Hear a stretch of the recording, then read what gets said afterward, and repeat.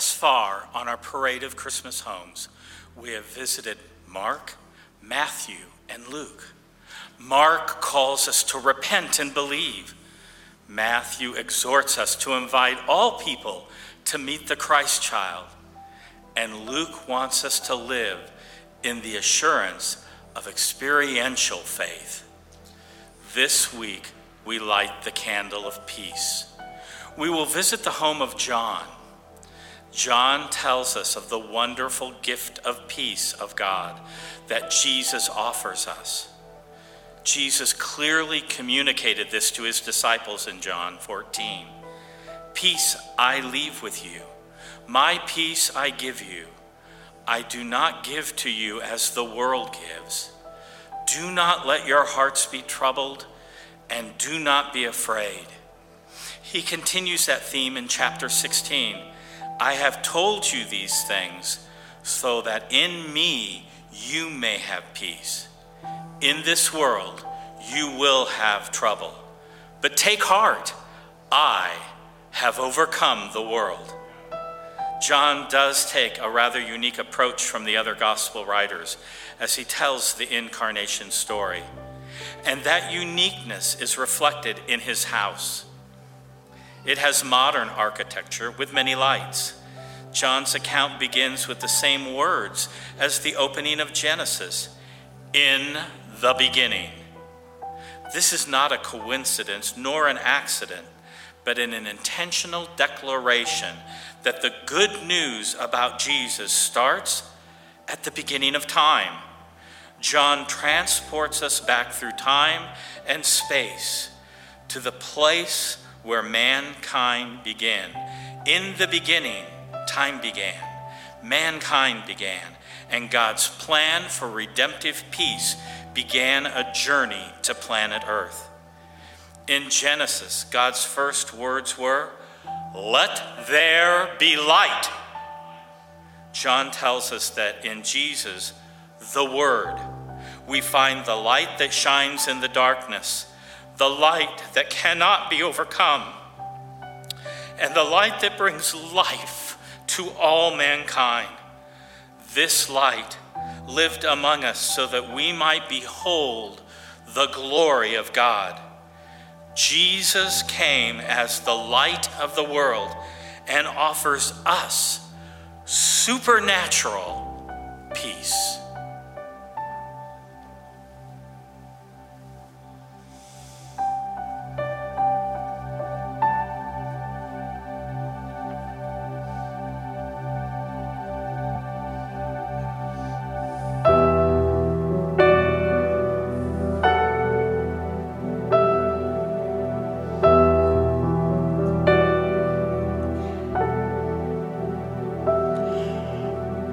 What child is this who lay to rest on Mary's lap is sleeping, whom angels greet with anthem sweet, while shepherds watch are keeping? This is Christ, our King, whom shepherds guard and angels sing. Haste, haste to bring him, Lord, the babe, the Son of Mary.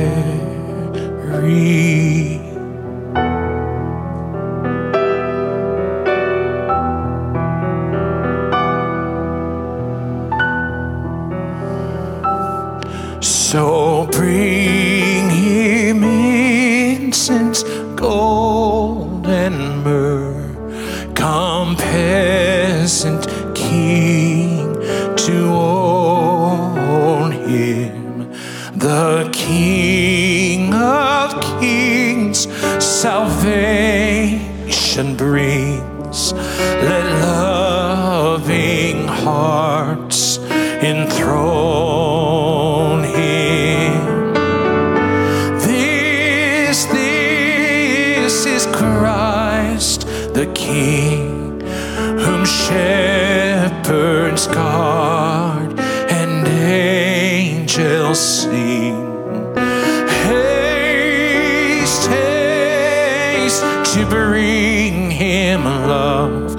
the babe, the Son of Mary. Raise, raise the song on high. The Virgin sings her lullaby. Joy, joy, for Christ is born, the babe, the Son of Mary.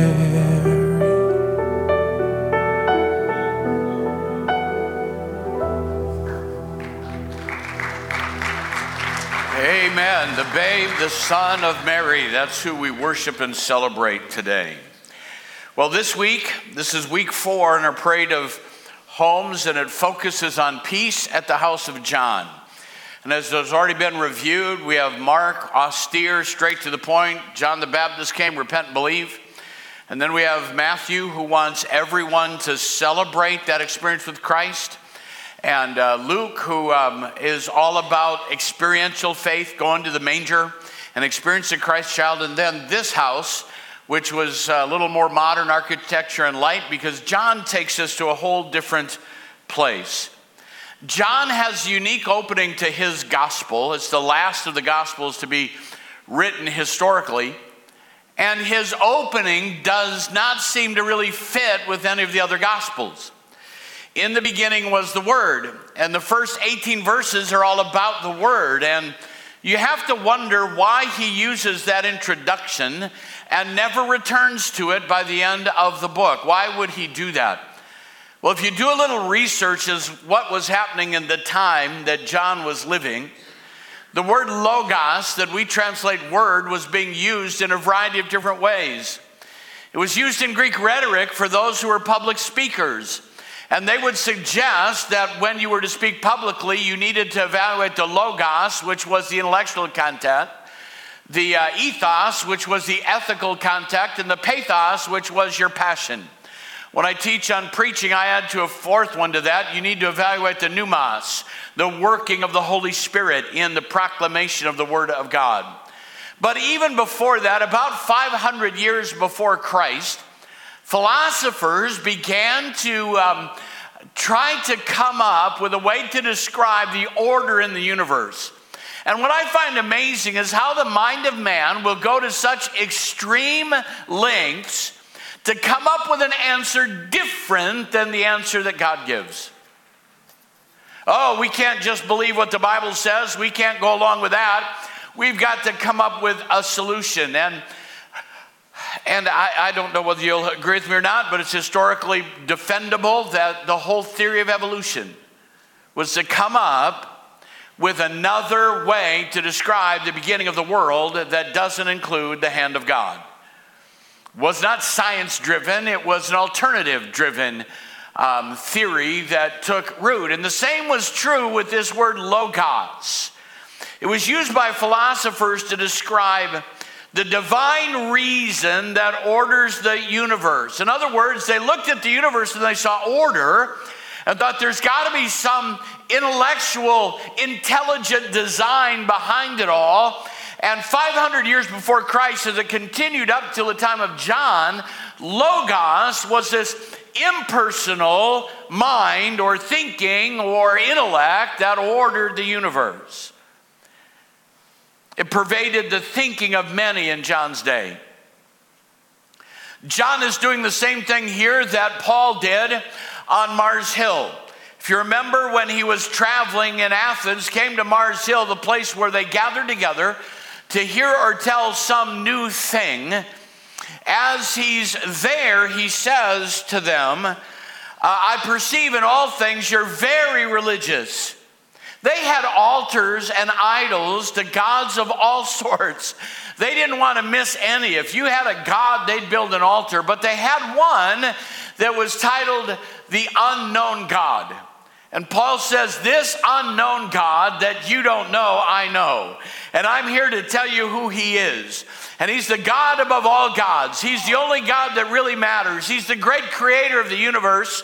And I want you to know that's the God you should worship. And John is really doing the same thing. You talk about this divine intellect or this divine order or this source. And I'm here to tell you that in the beginning was the Logos. Hallelujah.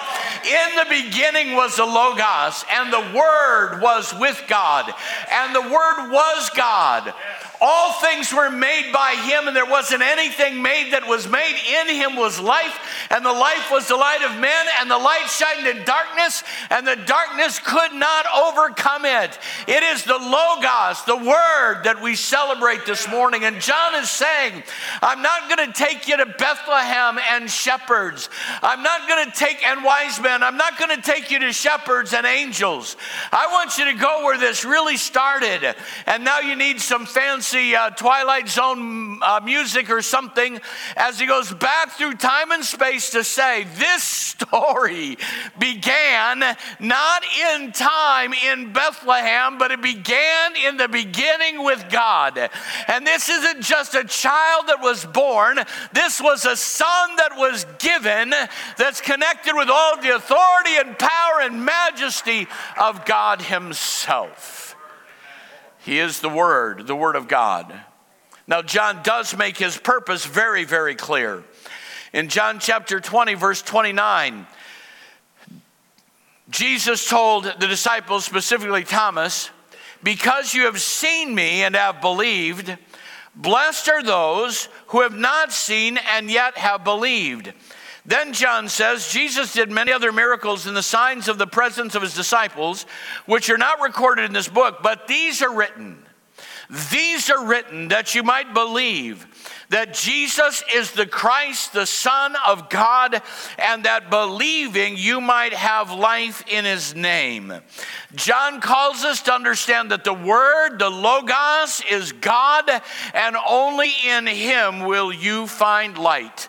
And so I'm saying to you this morning, for the Church of Jesus Christ during Advent, it's time to turn on the lights. Come on, somebody help me this morning. It's time to turn on the lights. I mean, I don't know. You may get annoyed at this, and you can live annoyed if you want, or you can live happy.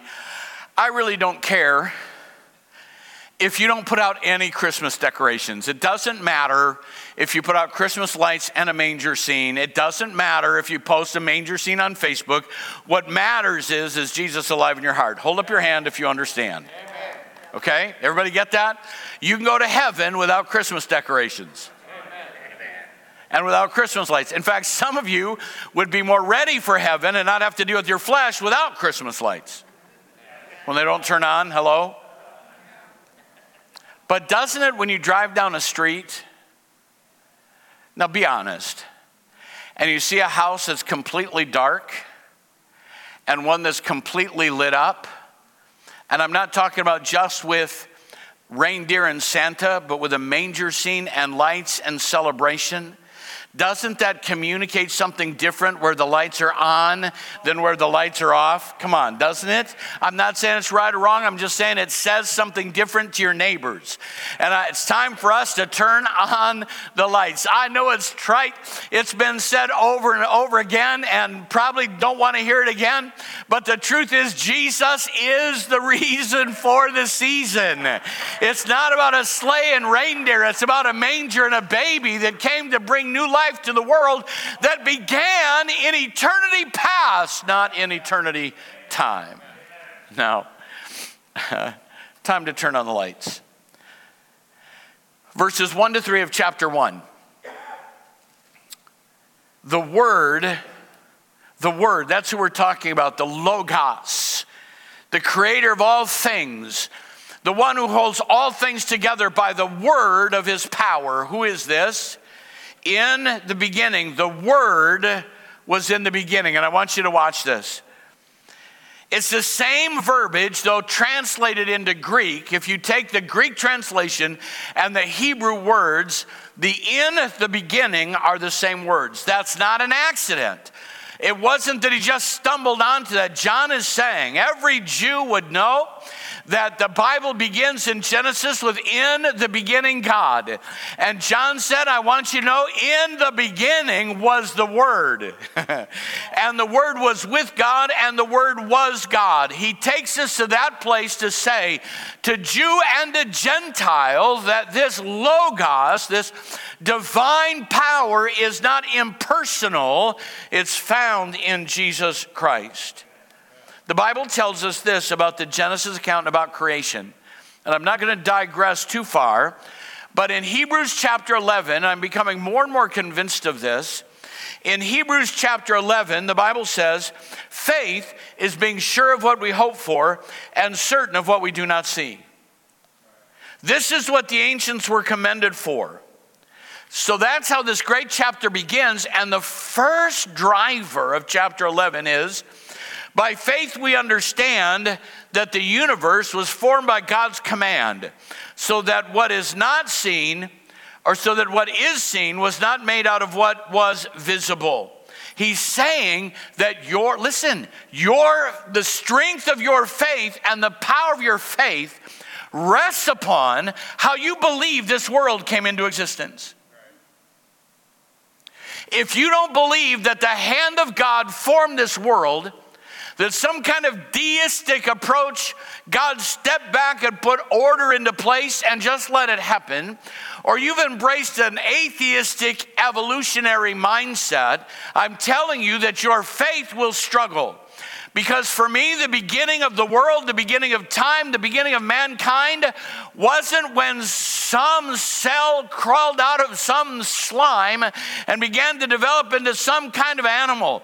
It's when God made man out of the dust of the earth, and he breathed the breath of life in him, and he said, let us make man in our own image. And Hebrews 11 says that your faith has to rest on God created this world. Paul reinforces that when he says, for since the creation of the world, God's invisible qualities, his eternal power and divine nature, have been clearly seen, being understood from what has been made, so that men are without excuse. I've just discovered there's a new word in sociology right now, and I'm not even sure I can say it right, but there's the word evangelical. Those of us who believe that you need to have a born-again relationship with Jesus Christ. And then there's exangelical, those who were once evangelical and turned away. And researching that group that have been deconverted, they proudly talk about being deconverted. In almost every case, the crack in their faith happened with what they believed about creation. Come on, I'm talking to you right now. John says, I don't want you to miss this. I don't want you to miss this. Your journey doesn't start in Bethlehem. It begins in Genesis chapter 1. The incarnation begins in eternity past. And how can you believe that God became man, was born in Bethlehem, if you can't believe that he created the world? I don't know how you believe that. John tells us that the incarnation began before time began. That the world was without form and void in the beginning, and God spoke and said, let there be light. And Jesus came into a world that spiritually was without form and void. The Jewish religion of that day, the faith that God had established that all nations would be blessed, had lost its way, its structure, its form. It had become something that God never intended and was living in darkness. And what does Genesis tell us that God said when it came to man? He didn't say, let me make man. He said, let us.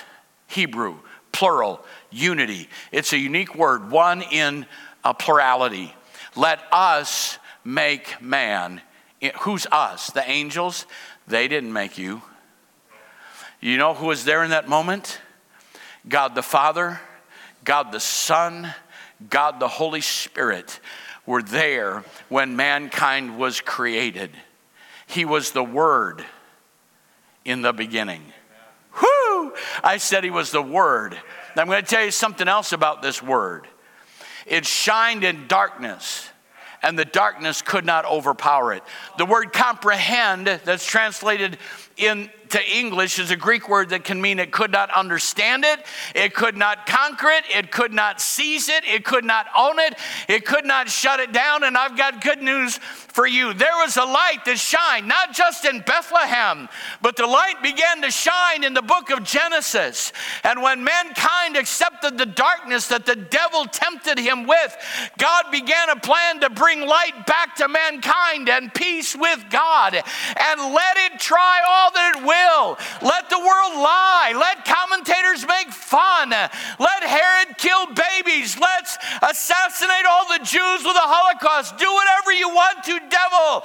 But the light cannot be conquered. It cannot be overcome. That light that's shown in Genesis is still shining today. And it will continue to shine throughout all eternity, because in the beginning was the Word, and the Word was with God, and all things, and the Word was God.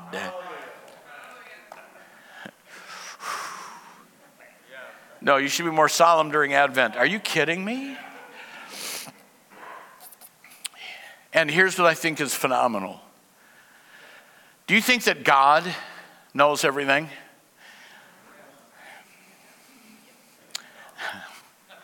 Santa doesn't know whether you've been naughty or nice. Your spouse does, but Santa doesn't.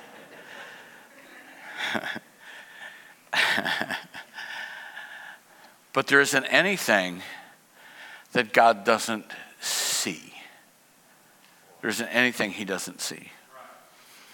So do you know what happened in that moment when God the Father, God the Son, God the Holy Spirit were gathered at creation, and they formed man to be the beginning of a created being that would worship him not because they were forced to, but would worship him because they chose to, would replace that void in heaven that was created when the devil and his angels were kicked out of heaven. He knew in that moment that mankind would betray him. He knew in that moment that there'd have to be a redemptive plan for his creation. Jesus, the Son of God, knew in that moment what it would cost him. When they breathed life into Adam, Jesus knew that he would have to put on the robes of human flesh, that he would have to become just like this creation and be born in a manger, completely helpless and dependent on mankind to care for him, that they would mock him and scoff him and spit on him, nail him to a rugged cross and leave him there to die. He knew that then because he was the Word in the beginning. When he created you, he paid the price for you. He created the price for you. Now there's a song. Pastor Nathan, if you'd come. I'm not done. Oh no, I'm going to preach some more. But this song exploded on the inside of me. We sing it a lot here, have over time. But when I was reading John chapter 1 and I started think about the words of this song. I've never talked to the songwriter, but I'm telling you that John chapter 1 and the incarnation story was the inspiration for this song. He was the Word in the beginning. Death could not conquer him. Death could not hold him. Why? Because come on, is there anyone in the house? Come on. He was the Word in the beginning. I want you to stand to your feet. And let's interrupt the message. Is that all right with you? I said it was all right, so it's okay with me. And let's just worship. Don't just sing this like another Christmas song. I want you to think about that moment when mankind was created and he paid the price for your redemption and was willing to come to Bethlehem. He was the Word in the beginning and unconquerable today. Worship him and sing this song with all of your heart. You were the Word at the beginning. God, the Lord Most High. Your hidden glory in creation, now revealed in you, our Christ. What a beautiful name it is. What a beautiful name it is, the name of Jesus Christ, my King. What a beautiful name it is. Nothing compares to this. What a beautiful name it is, the name of Jesus. You didn't want heaven without us, so Jesus, you brought heaven down. Sin was great, your love was greater. What could separate us now? Sing, what a wonderful name. Come on, church, lift your voice. What a wonderful. Oh, the name of Jesus Christ, my. Oh, what a wonderful name it is. Nothing compares. What a wonderful name it is, the name of Jesus. Yeah.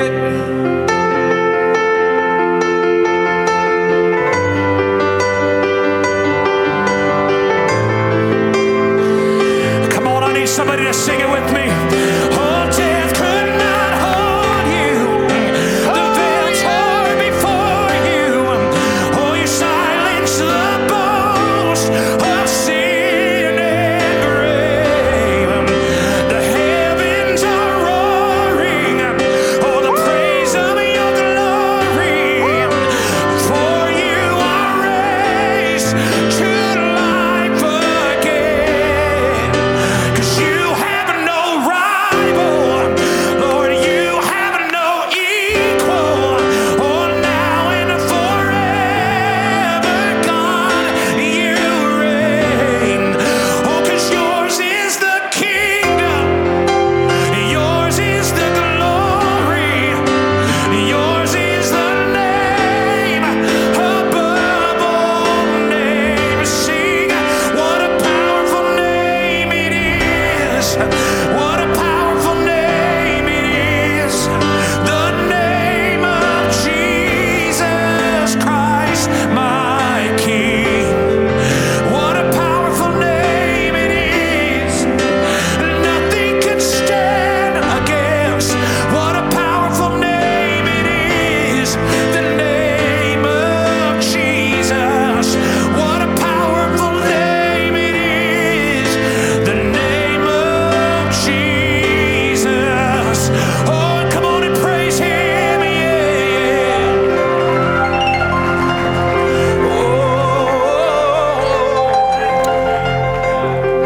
That's the song that John wrote. You can be seated. That's the song that John wrote. What a powerful name it is. When you look at the manger from now on, I don't want you to see a cute little baby in swaddling clothes. I want you to see the power of God wrapped up in a little baby boy that would change the nations of the world and give us hope for tomorrow. Amen. If you love Jesus, let me hear your hands this morning.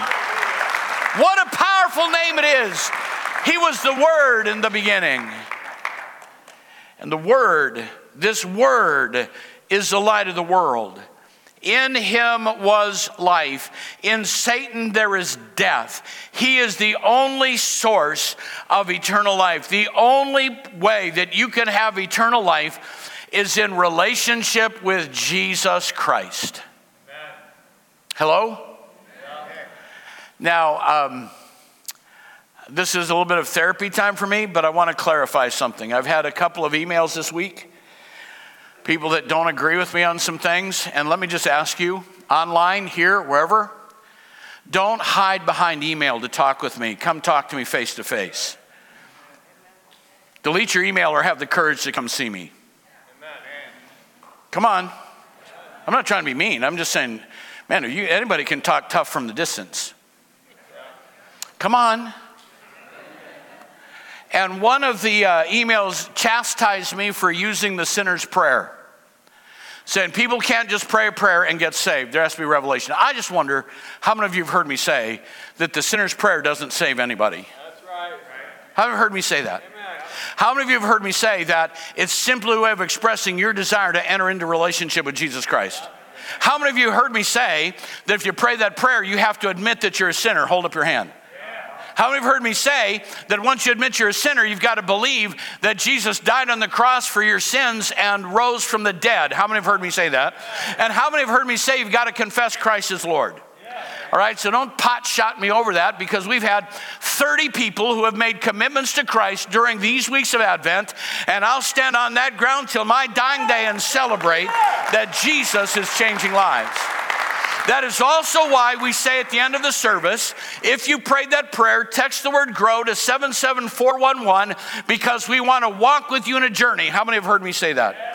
I'm telling you, it's a starting place for a journey, because in him was life. When the disciples were called into question for what they preached about Jesus and told that they couldn't ever preach him ever again, Peter said, salvation is found in no one else, for there is no other name under heaven given among men whereby we must be saved. And when they saw the courage of Peter and John, they realized that they were unschooled and ordinary. They were astonished and took note with them that they had been with Jesus, because there is power in that name. The word is the light of the world, and the devil will work overtime to try to take away from you that opportunity. And you can argue with me, it happens online. I've entered into some of those debates and say, well, the sinner's prayer doesn't work. My sister called me once, texted me and said, can you send me the sinner's prayer? I said, no, but I can lead you to Jesus. And you can tell me that praying that prayer doesn't work. I'm going to tell you that not praying really doesn't work. You say you feel a little punchy. You got it. Because I'm not letting anything get in the way of talking to an unsaved person and starting them on a journey toward faith in Jesus Christ. Don't get in my way. Don't get in my way. Because that's the only way you're making it to heaven. It's the only way that you can get there.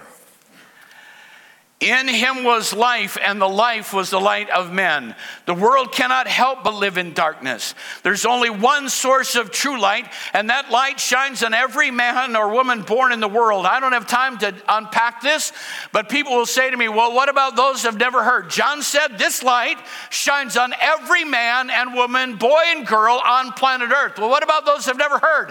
I'm not going to believe you. I'm going to believe the Bible. This light shines on everyone born in the world. How does that happen? Because his name is written in creation. You can't look at the sunrise or the sunset, the beautiful landscapes of our planet, and not believe that there is an intelligent design that philosophers called the Logos, that we call Jesus, that created this world. It's written in creation, and it's written in your conscience. Every man, woman, boy, and girl on planet Earth has a God-shaped void in them that cannot be filled with anything except God himself. He's written his name in creation. He's written his name on your heart, and he has revealed himself through the person of Jesus Christ. And that light shines on every man, because Jesus wants you to know, when you see the snow fly, when you see the sun rise, when you see the glory of creation and you feel that emptiness inside, that there is life, and that life is the light of men, and it comes through the Word of God. The darkness cannot overcome the light. It can't understand it, and it can't lay hold of it, overpower it. Go ahead, Herod, go ahead, enemies of Christ, but the church and the light of God will triumph. Don't mistake the power of light by looking at a baby in a manger. The power of God wasn't limited to a human form. The human form was the entrance for the power of God. Let me tell you how that light works. You can't overcome it. Now, I am not suggesting at all, please, believe me, people help me with this all the time. Don't believe I'm the best preacher on the planet. I don't believe that my words are more significant than anyone else's. But here's what I do believe. When the word is proclaimed, that light doesn't stop. I got a call from a pastor in New Jersey this week. Said, I've got to talk to you. I was pastoring. He has roots in Iowa. I know his family. Said I've pastored for 7 years and then had to leave the church. Nothing we had done, but there was some uprising and some rebellion and bitterness. And we've been hurting now for about 18 months. Haven't found anywhere to go to church that's feeding us. That doesn't mean they couldn't find one. They just hadn't. They'd been online licking their wounds. And he said about 6 weeks ago, we decided let's visit Berean Church. So they visited us online. And while you and I were in here 6 weeks ago worshiping and loving God, God took that light and sent it to a ministry family in New Jersey and said, God has changed our household. God has changed our life. He's refreshed us and we're ready to go again. I'm telling you that the light that shines here is also going out around the world. I've talked to missionaries in other parts of the planet who have said in our shutdown and in our quarantine, Berean Church was a lifesaver to us, not because we're special, not because we're doing it best, not because we have the greatest tools, but because we believe every Sunday that preaching is experiential, that worship is experiential, that we want to experience the power of God. And when that light is released, it cannot be stopped. The darkness cannot overpower it. I had a pastor call from another denomination and said, Pastor, I just got to talk to you. I said, sure. He said, 5 or 6 years ago, we were in a low place. We took some time off pastoring in another denomination and said we came to Berean during Advent and you were preaching about Herod. And you said sometimes Herod has to die before you can get back to the place God wants you to be. Sometimes Herod's got to die. And then you said that if you thought Herod was a person, then you've got the problem. It's a stronghold in your life. And he said, I just want you to know I've never forgotten that message. I've thought about that. I've listened to it again over the years, and this year in 2022, we're going to begin our church calendar with Herod's got to die. The strongholds have to come down. Sin has got to be defeated. There's going to be victory in the house. Is that because I'm such a profound preacher? Oh, listen, no, I know full well it's not my profundity or my intellectual ability or my oratorical skills. I don't believe that at all, but I do believe in the word that was in the beginning, that shines in darkness, and the darkness can't stop it. When that word gets proclaimed, when you preach to your family, when you preach to your neighbors, it goes on. It may be 5 years later, it may be 10 years later, but the devil and all of his power can't stop darkness. Let me tell you something I've never seen. I come in here sometimes at night, and this is a spooky place when you're the only one in the building. Churches are spooky places. And when I walk in here, the first thing I reach for is a light switch. And so I walked in last night and I pushed the button to turn the lights on. And it was the strangest thing. There was a battle between light and darkness. The lights shined about halfway down and the darkness pushed it back. And the light shined a little ways and the darkness pushed it back. And the light shined a little ways and the darkness pushed it back. And I thought, oh, I hope light wins. I hope light wins. If you believe that, I have a bridge in San Francisco I'd love to sell you. Because light, I'm about to jump into that front row. Light never fights with darkness. When the light comes on, the darkness runs. It flees. It can't exist. It can't stay. Because when the light shines in darkness, the darkness can't understand it or overpower it. Child of God, believe me, when you speak the word of God into this world of darkness, the light shines because it was in the beginning. Third, this word, this light, this life, this peace was made flesh. That song says, he didn't want heaven without us. That doesn't mean he didn't want heaven. It meant he didn't want it without you. Have you ever felt that strongly about someone that I don't want to go to heaven without you? I don't want you to be left out of God's provision. John takes us back to the eternal Word, the place that he wants us to focus on, in the beginning. And he said, this light shined in darkness. And then he tells us in verse 14, and this word, he's saying, this word that you don't understand, this intellectual idea or reason or consciousness that holds this planet together, that you see as an impersonal force, let me tell you what, God didn't want you to not understand. So the word, the logos, the mind and power and strength of God was made flesh. He became a man. He put on robes of humanity and lived among us. The word dwelt means to tent or encamp. And here's how Revelation chapter 21 verse 3 reads. It's the same word as dwelt among us. Do you know why we call the Old Testament tabernacle a tabernacle? Not because it was a spiritual word, but because the word means to dwell with or among, to spend time with. And I read in Revelation chapter 21, I heard a great voice out of heaven saying, behold, the tabernacle of God is with men, and he will dwell with them. And they shall be his people, and God himself shall be with them, and be their God. There's a day coming that when he tabernacled in Bethlehem and put on human flesh and tented with us, there's a day coming when he will come back and set up his kingdom, and only those who love him and serve him and are washed in the blood of the Lamb will enter into that relationship, because his desire is to be with you, to dwell with you, to tabernacle with you, for you to carry his name, for you to be known as his child, and for him to be known as your God. Did that happen? Oh, it did. He came to display the glory of God. I read about Jesus dying on the cross. And do you remember that? How many remember that story, that he died on the cross? Hold up your neighbor's hand. We all know that story. And the centurions weren't spiritual people. They beat him. They mocked him. They're the ones that spit on him. Come on, come with me. They ridiculed him. They mocked him. They put over his head, King of the Jews. There was nothing about them that was respectful.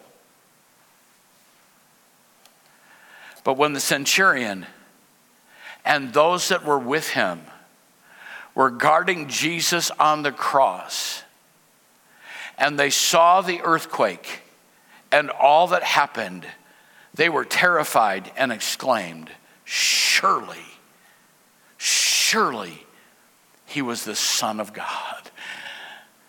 Even the ungodly recognize the appearance of glory.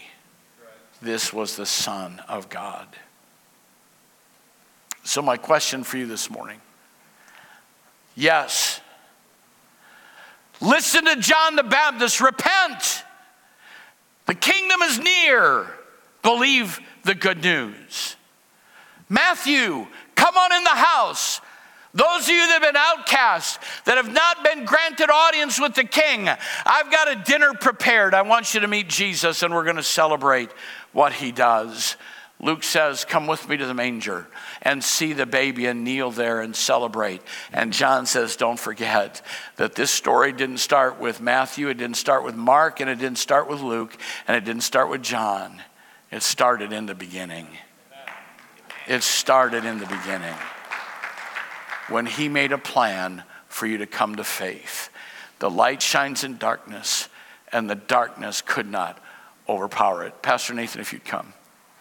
I want every head bowed, every eye closed for a moment. And I want you to understand what I'm going to ask you to do right now is simply acknowledge your need to begin a journey of faith. You are not walking in relationship with Jesus Christ, and you want to begin that journey today. You want to begin that walk today. You're not in right standing with him. You need to repent. You need to acknowledge you're a sinner, believe that he died and rose from the dead, and confess him as Lord.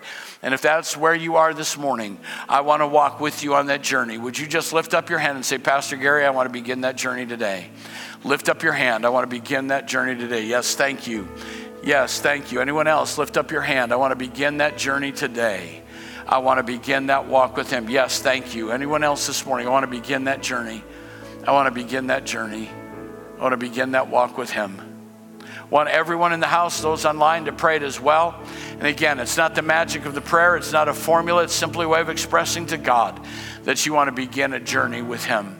Here's the elements of that. Pray it with me out loud as your confession of faith and the encouragement of those who have raised their hand. Dear Lord Jesus, I admit that I'm a sinner and I need forgiveness. I believe that you died on the cross so that my sins could be forgiven. I believe that you rose from the dead so that I could walk in newness of life. I ask you to forgive my sins and to live in my life and to make me new. And I will serve you for the rest of my life. In Jesus' name, amen. Come on, let's celebrate that together this morning.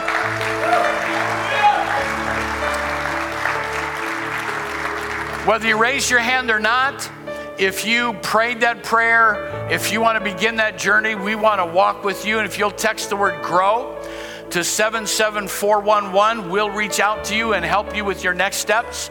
GROW to 77411. You can also write it on one of the blue cards and leave it in the offering box at the back with your contact information, and we'll reach out to you as well. Because what good have we done if we build a gingerbread house but nobody's going to heaven? It's all about Jesus and right relationship with him, because he was the Word in the beginning. Can we just sing that again? I just feel like I want to sing that again. I know you have something else, but it just got in my spirit. I've been singing that for about 3 days.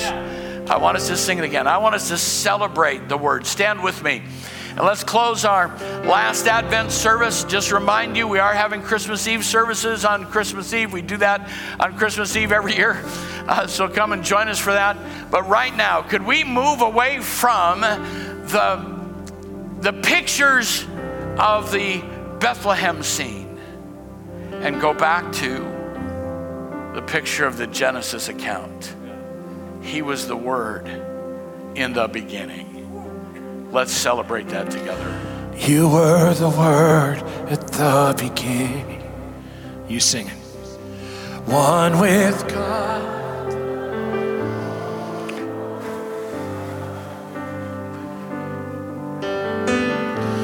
Your hidden glory now revealed in you are Christ. What a beautiful name.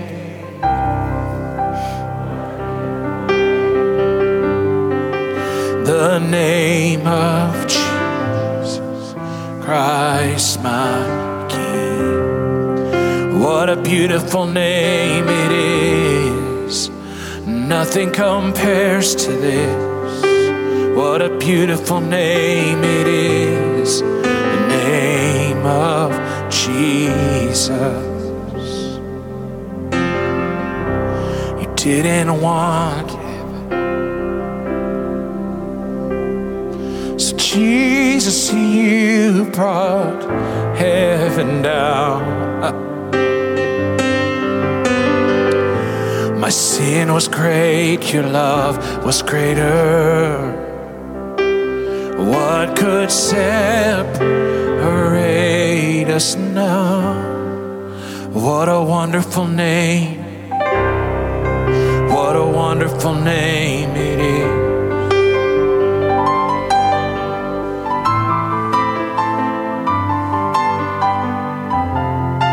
What a wonderful name it is.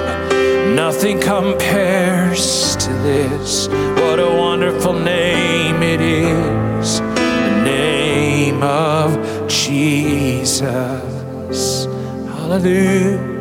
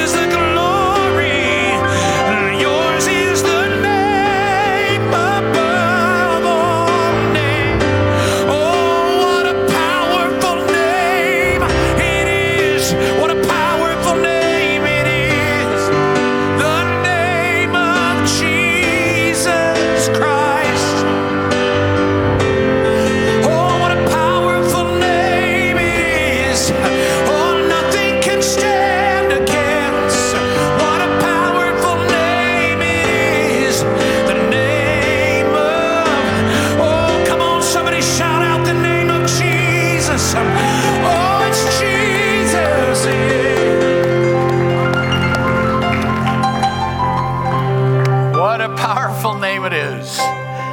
In the beginning was the Word, and the Word was with God. Let's remember the supernatural dynamic of his coming into our world. And please remember, when you get frustrated, the light shines in darkness, and the darkness cannot win. Hallelujah. Hallelujah. Hallelujah. When you're in a struggle of faith, when you're wrestling with the flesh, let the light shine in your dark place, and darkness cannot win. Cannot win. There'll be no activities here on Wednesday night because we are doing a Christmas Eve service on Friday night. We'll have first service will be at 4 o'clock, second service at 5:15, and you can join us for either one of those. We're going to celebrate God's goodness. I want you to come out and bring all of this together with going to Grandpa's house on Christmas Eve. You'll want to be a part of that great celebration together. Thank you for your financial giving, especially toward the end of this year. We need your help. It helps us keep moving forward with what God's called us to do. And we're going to change the world around us for Jesus Christ. Amen. Amen. Amen. Amen. God bless you. Be an encouragement to someone today.